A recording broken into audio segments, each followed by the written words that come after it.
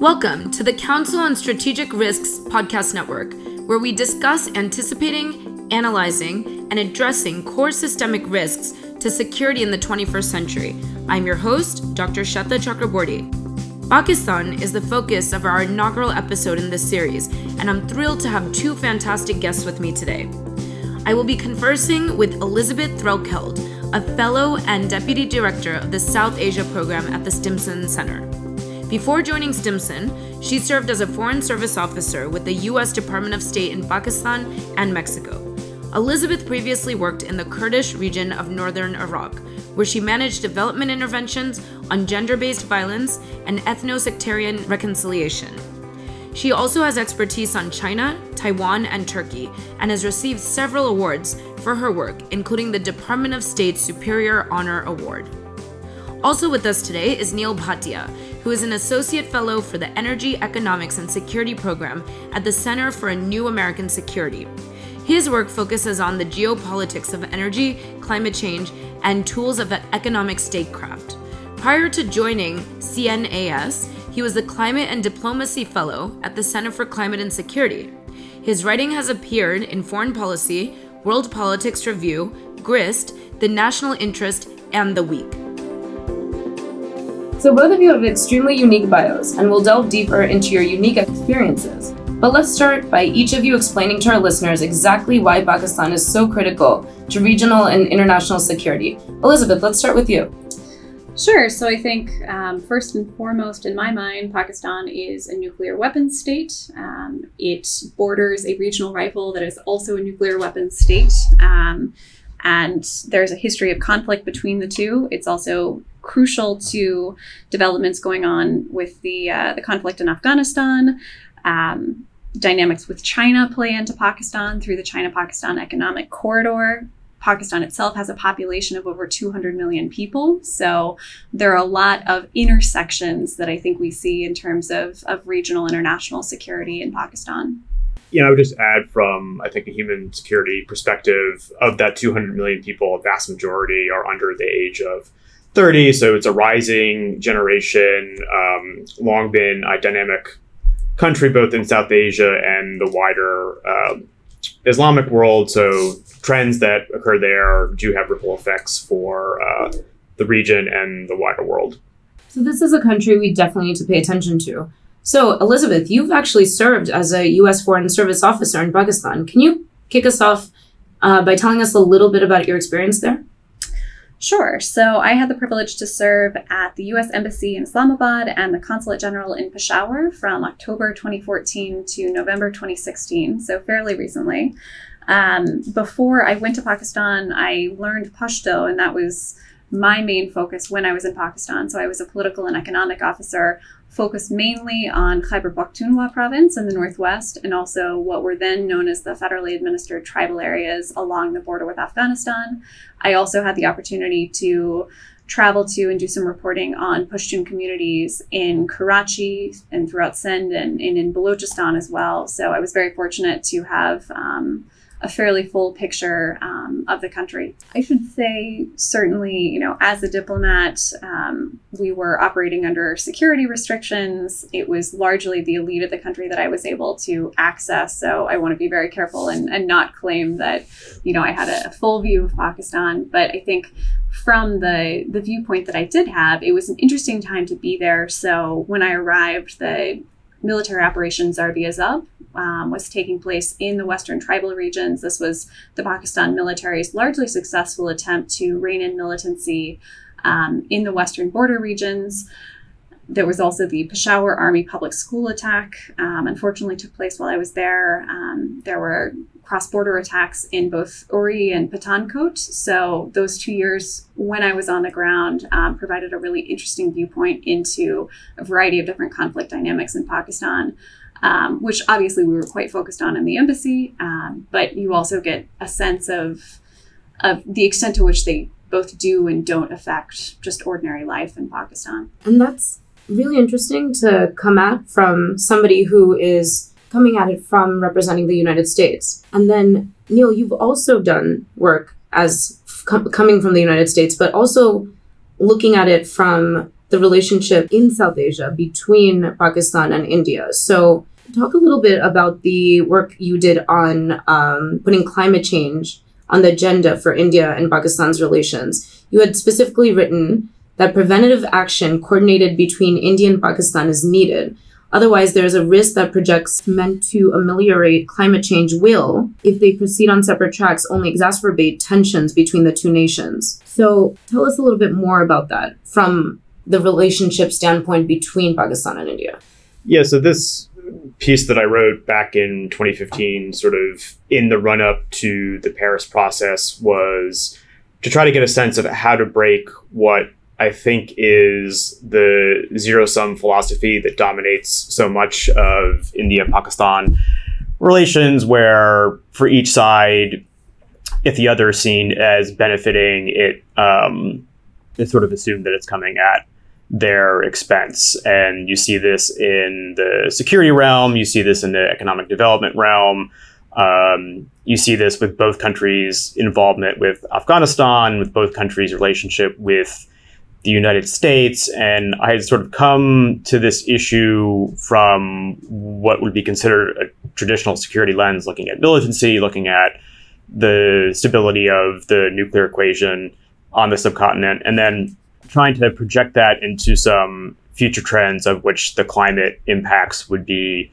a large part. And I think you're talking about the India-Pakistan relationship specifically. It's mostly about water security, in the sense in both countries that what has hitherto been a shared resource and managed more or less effectively and on a practical basis has become much more politicized and much more securitized over the past couple of years. And the worry among some in the analytical community that if those trends continue, you might actually see a military conflict based entirely on the perception that they need to physically control a natural resource at the expense of their neighbor. Yeah, that's really interesting. And we're going to get into some of the water security issues further on in this conversation, because there's plenty of other risks in addition to water as a restricted resource. But I'm curious, since you wrote this article, has there been much progress on the subject? No, like most things in India-Pakistan relations, they've gotten worse since I wrote that piece. That was May 2015, which might have seemed like a high watermark in terms of the bilateral relationship. Since then, as Elizabeth mentioned, there's been a series of cross-border military attacks. Pakistani or Kashmiri militants have attacked Indian security forces in Kashmir. The most recent sort of incident coming back in the beginning of this year in 2019, once again focusing the world's attention on this extremely volatile relationship. And you saw, I think, in this specific incident, the idea that a terrorist attack and the sort of retaliation on the Indian side and the defense on the Pakistani side also bringing in this sort of discourse about resource security and this, especially on the Indian side, where you have their water minister talking about, it's one thing for us to share water with the Pakistanis when things are great and our relationship is, if not in the best shape, then at least based on mutual respect. But that's not what the case is now. And so, why should we be letting this resource go when we can control more of it? And that's something that Prime Minister Modi is also referenced previously. Elizabeth mentioned the Uri attack in 2016. Among the many comments that Modi made about that attack specifically, he gave the very lapidary phrase, "blood and water can't flow together," which I think is sort of a harbinger of what we would consider the worst case scenario in this relationship, that as the militancy rises, so does the desire to punish one side or the other using natural resources. Sure. And I have a lot more questions. And I'm sure listeners really want to know some more about exactly what's going on and how water is being used to really put pressure on Pakistan by India, and more details and some of the history there too, because this is definitely not a new tactic. But I'm curious how the Pakistani people are affected by these different politics and then the real reality of what's happening on the ground. So Elizabeth, based on your time there, how do the Pakistani people tend to handle these types of pressures, and how can these restricted resources be used tactically like this? It's because of extreme events. Can you talk a little bit about why this is even an issue in the region? Sure. So I think throughout my time in Pakistan, I was continually impressed by the resilience of the Pakistani people to, in this case specifically, climate-related risk and extreme events.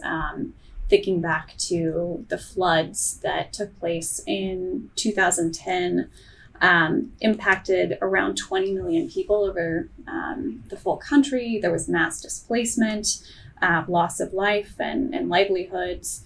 But the extent to which the areas that were impacted by those floods have bounced back since then is remarkable, and I think speaks to that resilience of the people of Pakistan. But that should not be taken for granted. And I think particularly to the extent that pressures from climate change, given the importance of agriculture to so many in Pakistan, that has the potential to, in combination also with ongoing economic pressures that we're seeing from inflation and other issues that average farmers, for example, on the ground are dealing with, as soon as water scarcity becomes more of a challenge, as soon as rising temperatures really become more acute, that has the potential to push some communities potentially past the breaking point. I saw just in the news yesterday, there's a march of some 1,500 farmers that have headed north from the Indus Delta in Sindh province, seeking some sort of support to end water shortages and erosion of their crops. They're finding themselves unable to actually support the livelihoods that they've traditionally had in the south of Sindh province. And so I think we should be aware of those incidences and wary of potential longer term, broader trends that they might represent. Resiliency can only go so far, and we might be pushing that point in Pakistan right now. And what does the current state, how has it been affected by increased flooding, which you were first talking about? So last year's monsoon season was considered the worst in decades. So you were just talking about the current situation. How is the increasing monsoon and flooding also impacting the current situation? What does that mean for the farmers' livelihoods? I think one of the things that has changed is the timing of when the monsoon rains will come. You'll see glacial melting as well is playing into these dynamics. And so depending on obviously the magnitude of the monsoon, but also when the rains come and where, that can be the difference between a farmer being able to support themselves and their family in a given year and having a crop that's wiped out or doesn't end up producing based on expectations. And so I think flooding in particular, looking back, for example, again, at what happened in 2010, on the governance side, you also see when there are these sort of mass events that tax an already stretched local government capacity to respond, there's also the risk that those sorts of events create a vacuum for non-governmental organizations that are affiliated with militant groups, have taken advantage of and come to fill and further kind of ingratiating themselves and filling that space within local communities. And so there are knock-on effects to these sorts of climate-related incidences, be it floods, for example, in this case, that are also important to take into consideration. Sure, and we know from the work of the Council on Strategic Risks that this is actually a tale that has been replicated across different regions, and we'll see that as we continue this series, that this is a lot of these factors, when found together, are going to produce these sort of results that you just described. So what does this mean? Thank you for giving us what this looks like for people on the ground and for the communities. Neil, what does this mean for Pakistan's governance capabilities? Are you concerned that these kinds of extreme events could overwhelm governance? And how can we think about governance and institutions becoming more resilient? Will they be able to?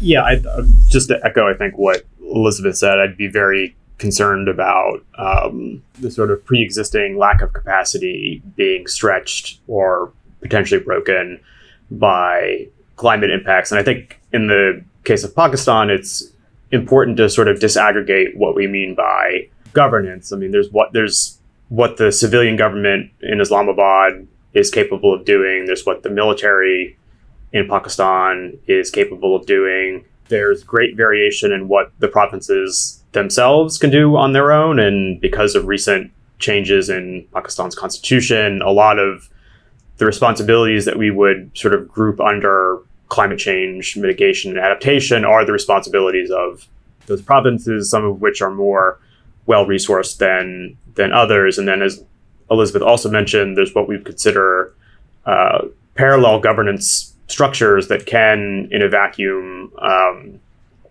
sort of fill that void and compete, I think, for the loyalty of ordinary Pakistanis when it comes to demonstrating who's capable of dealing with a crisis and who isn't. And I think the greatest concern of most analysts in this case is the Jamaat Dawa, or whatever they're calling themselves this week, the sort of Pakistani militancy / charity whose members were responsible for the Mumbai terrorist attacks back in 2008. But within Pakistan, they sort of operate across a bunch of different sectors that are important for disaster relief. They run their own hospitals, their own ambulance corps.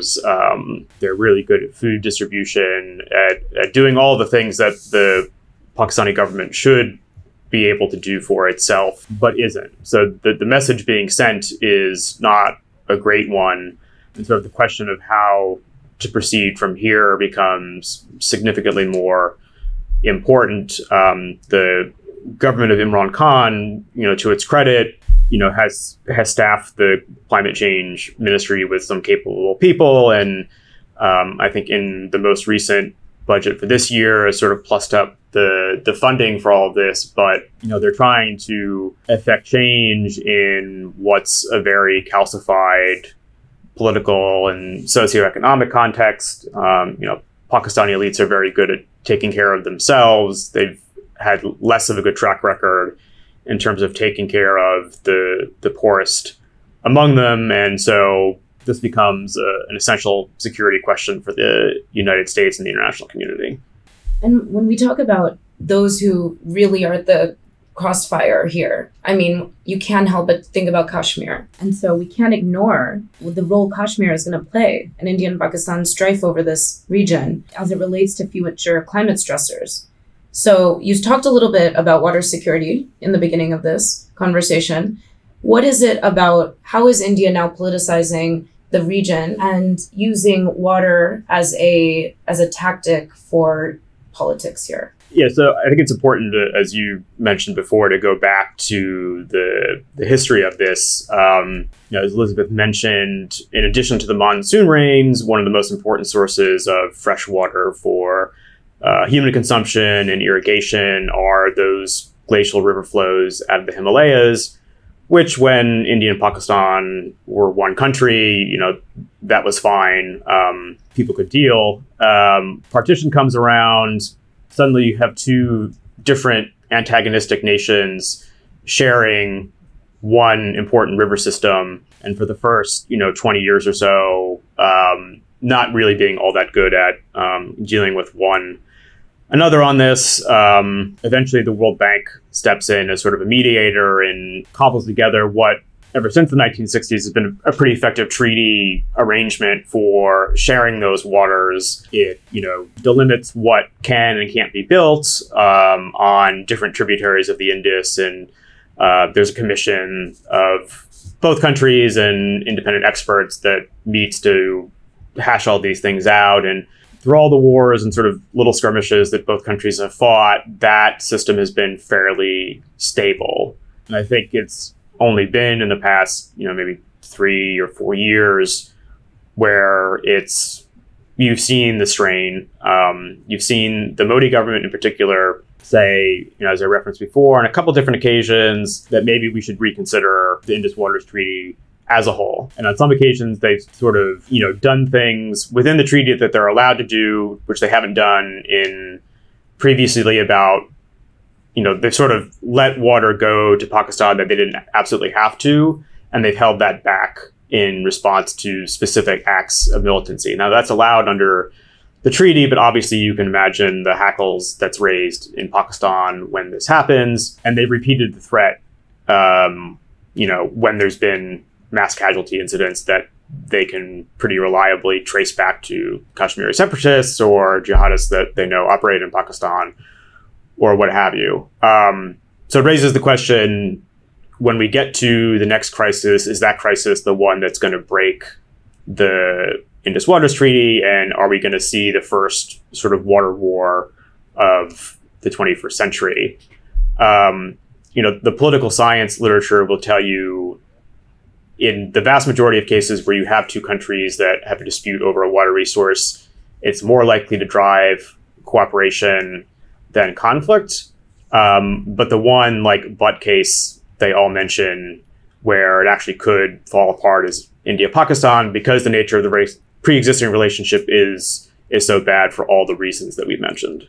Yeah, so these threats to weaponize water and breaking down of the treaty, how are we going to see maybe a change? What you just described maybe won't be the case because of these extreme trends, weather trends that we're seeing. Is that going to, Elizabeth, I'm curious about your thoughts. Is it going to maybe, despite, what Neil just mentioned about this being a unique situation between the two countries, perhaps it'll drive some sort of cooperation on the issue because we're in such a unique period of time? Yeah, I think it's definitely a point for consideration. And Neil's piece in Foreign Policy spoke to this as well, that there's actually a great deal of room for useful interaction between the two sides and exchange between the two sides on exactly this issue, on climate change, because it is perceived to be less sensitive than some of the more overtly military dialogues that have been cut off between the two sides. And so to the extent that there is both a demand from both sides by virtue of these extreme events that we are seeing, there is the possibility for climate-related dialogue to be useful, not just within the climate space, but also more broadly in terms of building bridges between the two sides. All that said, I think you also have to recognize that there are extreme tensions in the relationship, and the extent to which Indian government officials do raise the potential of cutting off the flow of water, that is going to securitize the climate dialogue in a way that could make it less fruitful for those sorts of conversations. Yeah, I would just say one other dynamic that might be a saving grace in all of this is sort of the benefits of realpolitik in the wider region. So the India-Pakistan dispute over water is one thing, but the Indus isn't the only river system in the region and not the only country or countries where this is an open question. So the India, Nepal, Bangladesh series of relationships, as well as the India-China one, also have outstanding questions about shared water use. So if you're sitting from the Indian perspective, I think you'd have to be cautious about setting a precedent where you're too aggressive about cutting off water access in a crisis, because you don't want Beijing to use that as a pretext when they have a bone to pick with you. And that also gets to sort of a larger sense about India's presence in the world writ large.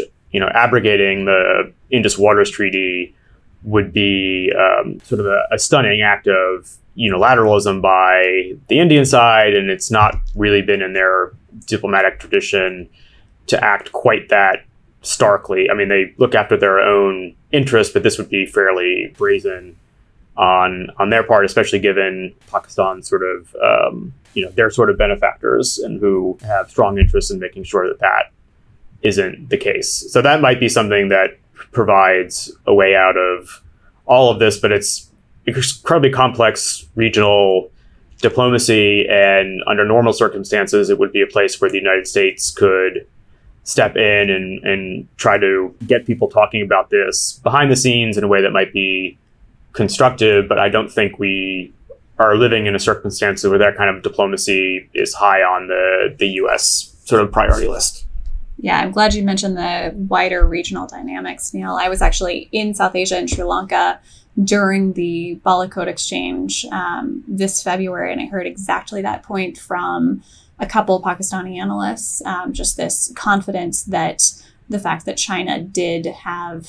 Could you just say what the Balakot exchange is? Sure. So I guess going back to February 14th, there was an attack in Indian-administered Kashmir that killed about 40 Indian security forces. It was carried out, or claimed at least, by a group based in Pakistan called Jaish-e-Mohammed, which has carried out a number of similar attacks to this one over the years. There were about 2 weeks before a response came, and when it did, it was in the form of a cross-border airstrike into not just Kashmir, but Pakistan territory proper. And depending on which side you believe, it either took out the Jaish-e-Mohammed headquarters or just did some minimal damage nearby. In response, Pakistan similarly launched a cross-border raid and did an airstrike within the Kashmir region.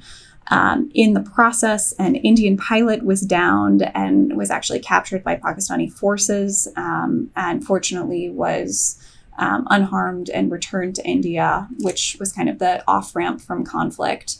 Any number of those things could have gone differently, and dangerously so. But this was obviously a fraught time, and it was in this context that an Indian state official, as Neil was alluding to, had mentioned wanting to kind of turn down the amount of transporter flow into Pakistan that would still be in alignment with the Indus Waters Treaty. So it would just be removing excess capacity that India had been allowing through. But nonetheless, that certainly got the attention of analysts from Pakistan, who I was speaking with at the time. But they made exactly that point, that the fact that China is the source of headwaters for a number of these key rivers throughout the region, that gave at least these particular analysts a bit of certainty or comfort that India would think twice before really trying to turn the screws, given its own water vulnerabilities. The other regional piece I should mention as well is analysts in Pakistan are watching a dam that's being built with some Indian funding on the Kabul River in Afghanistan. I've seen differing reports in terms of what the actual impact would be on transporter water flows, but that's just another example of how complicated the regional water dynamics are given the cross-border rivers. Thank you for sharing the broader international relations associated with all of this. It's really complex and really interesting. And then all the tensions and the specific details and the stories that you're sharing, it's really overwhelming to hear and realize that these tensions could potentially, we're talking about two countries that have nuclear capabilities, and they could easily escalate, is that the right word, easily, into a nuclear conflict. I'm sure, given that we're coming together as part of this Council on Strategic Risks working group on climate, nuclear, and security affairs, the whole purpose of this is to really think about what an escalation could look like. And when we all came together as part of this working group, we talked about experts outside of the nuclear field thought that the use of nuclear weapons was something to be concerned about, whereas those in the space thought it would be less likely. But because there's two sides to the story, or two perspectives here, I'm curious to see what you both think. Neil? I mean, that's the $64,000 question, is how delicate is the delicate balance of terror between these two countries, and how reassured should we be that every time they've resorted to military force, it's been conventional. I mean, my own bet on this would be to say that in the future, we're likely to see either the status quo or a slightly more aggressive status quo, but within the sphere of the non-nuclear. Because I think at the end of the day, both of the institutions within these countries that control these weapons, still want to be there at the end of a conflict, regardless of how existential they see the other as a threat. We're still very much in a mindset of deterrence, that we want to have these weapons in case we need to use them. We'll keep them updated. We'll keep making them. We'll broaden the sort of move towards a nuclear triad and a second strike capability and all of these things that the nuclear experts tell us are important. But at the end of the day, we don't actually want to use these weapons. And so if we get into an escalatory situation, we know there's a spot at which we need to stop. How confident any of us should be that calculation will go smoothly is anybody's guess. I mean, I wouldn't be all that encouraged by it, but it's probably the best we're going to get out of the situation as it stands now. Yeah, I would agree. I think that is exactly the question. And particularly what is worrying to me is what I would argue is misplaced confidence on both sides, that because they are, there is this kind of history and cultural affinity and a shared military past under, training at Sandhurst and the British system. There is, I think, a confidence on both sides that they understand each other. They understand kind of doctrines, and they understand the very delicate dance that can go into these sorts of potentially escalatory scenarios. What worries me, though, is we at the Stimson Center, the South Asia program, have run a number of simulations with different groups from India and Pakistan that look at exactly these dynamics. So how both sides understand one another's resolve, their red lines, their capabilities.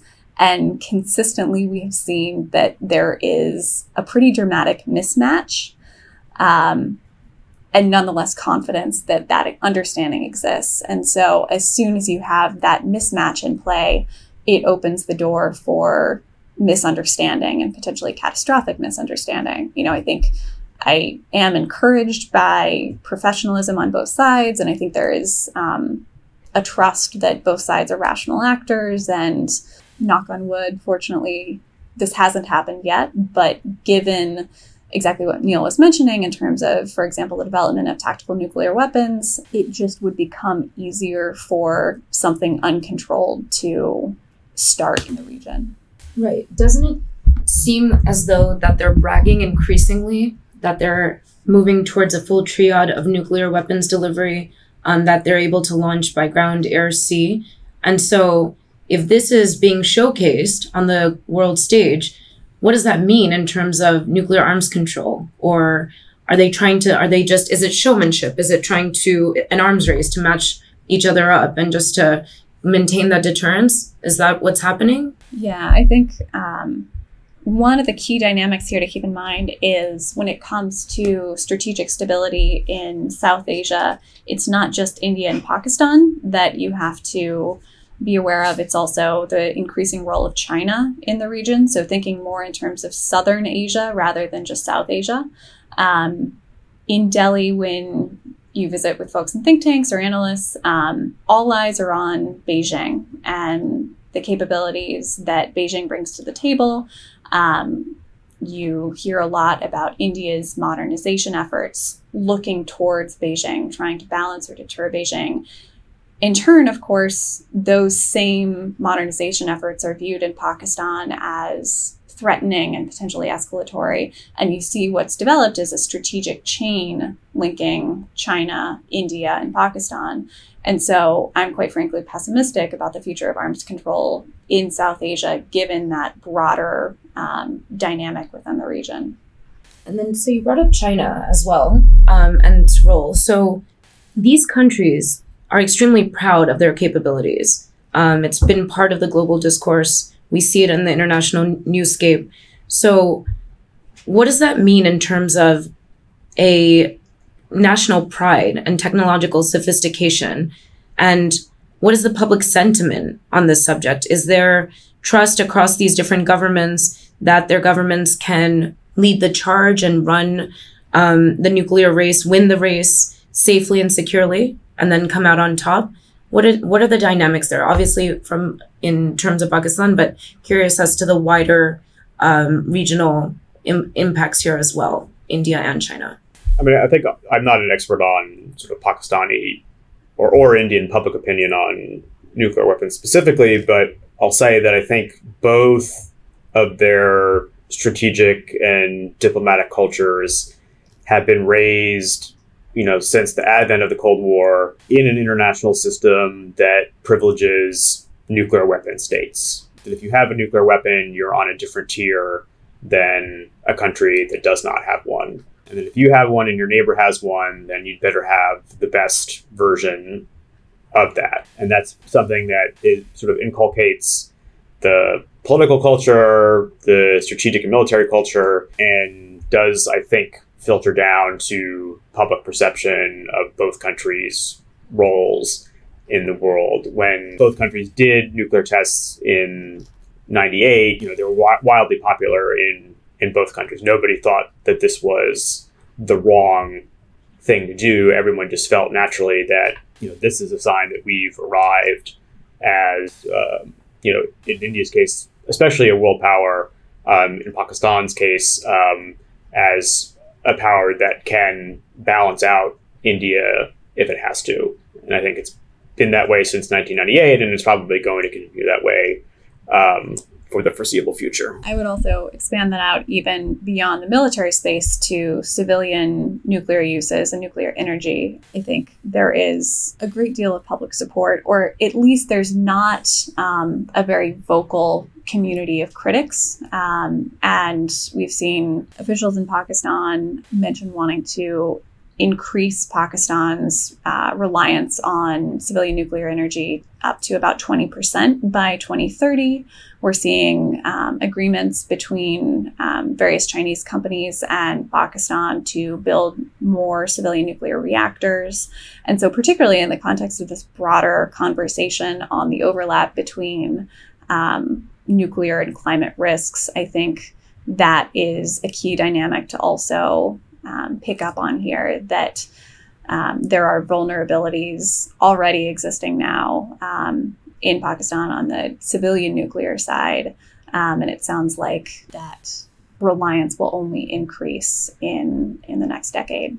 Yeah, and I'll just mention the same thing for the India context as well. It was an obsession of the US-India bilateral relationship for a long time that there be cooperation on civil nuclear issues, and that sort of fizzled out for a while for reasons that are peculiar to India's domestic regulatory environment. But the desire to have a strong nuclear power base is still there. So we've talked about the security implications of developing out nuclear capabilities, as well as the energy implications and the need to have the resources to combat climate change. You made that case very clearly, Elizabeth. Thank you for that. So what are we missing here to fully understand Pakistan's security environment? So we've covered civilian nuclear uses. What else we've talked about climate trends. We've talked about nuclear issues, obviously. Do we have a full understanding here on Pakistan? And then are we fully equipped here in the US to understand what needs to happen in terms of our relationship with the country and what we might do differently going forward? Sure. So I think a couple other key dynamics to keep in mind when it comes to Pakistan's security in the broader regional picture. So first and foremost is the ongoing economic crisis in Pakistan. A balance of payments crisis continues, and Pakistan has had to seek outside sources of funding from China, from the Gulf countries. It just signed an IMF package. And so those pressures towards austerity on the domestic side are going to be increasing in the years to come. And I think we need to see all of these other kind of the military questions, the climate questions in the context of a limited space for economic investment right now in Pakistan. Pakistan's also under pressure from the Financial Action Task Force on the basis of its lack of effective action against issues like money laundering and support for militant organizations. And so we've seen Pakistan actually take some positive steps towards cracking down on some of those groups that Neil mentioned earlier, and also that were responsible for what happened in both Pulwama and Balakot earlier this year. It remains to be seen how permanent those steps are going to be.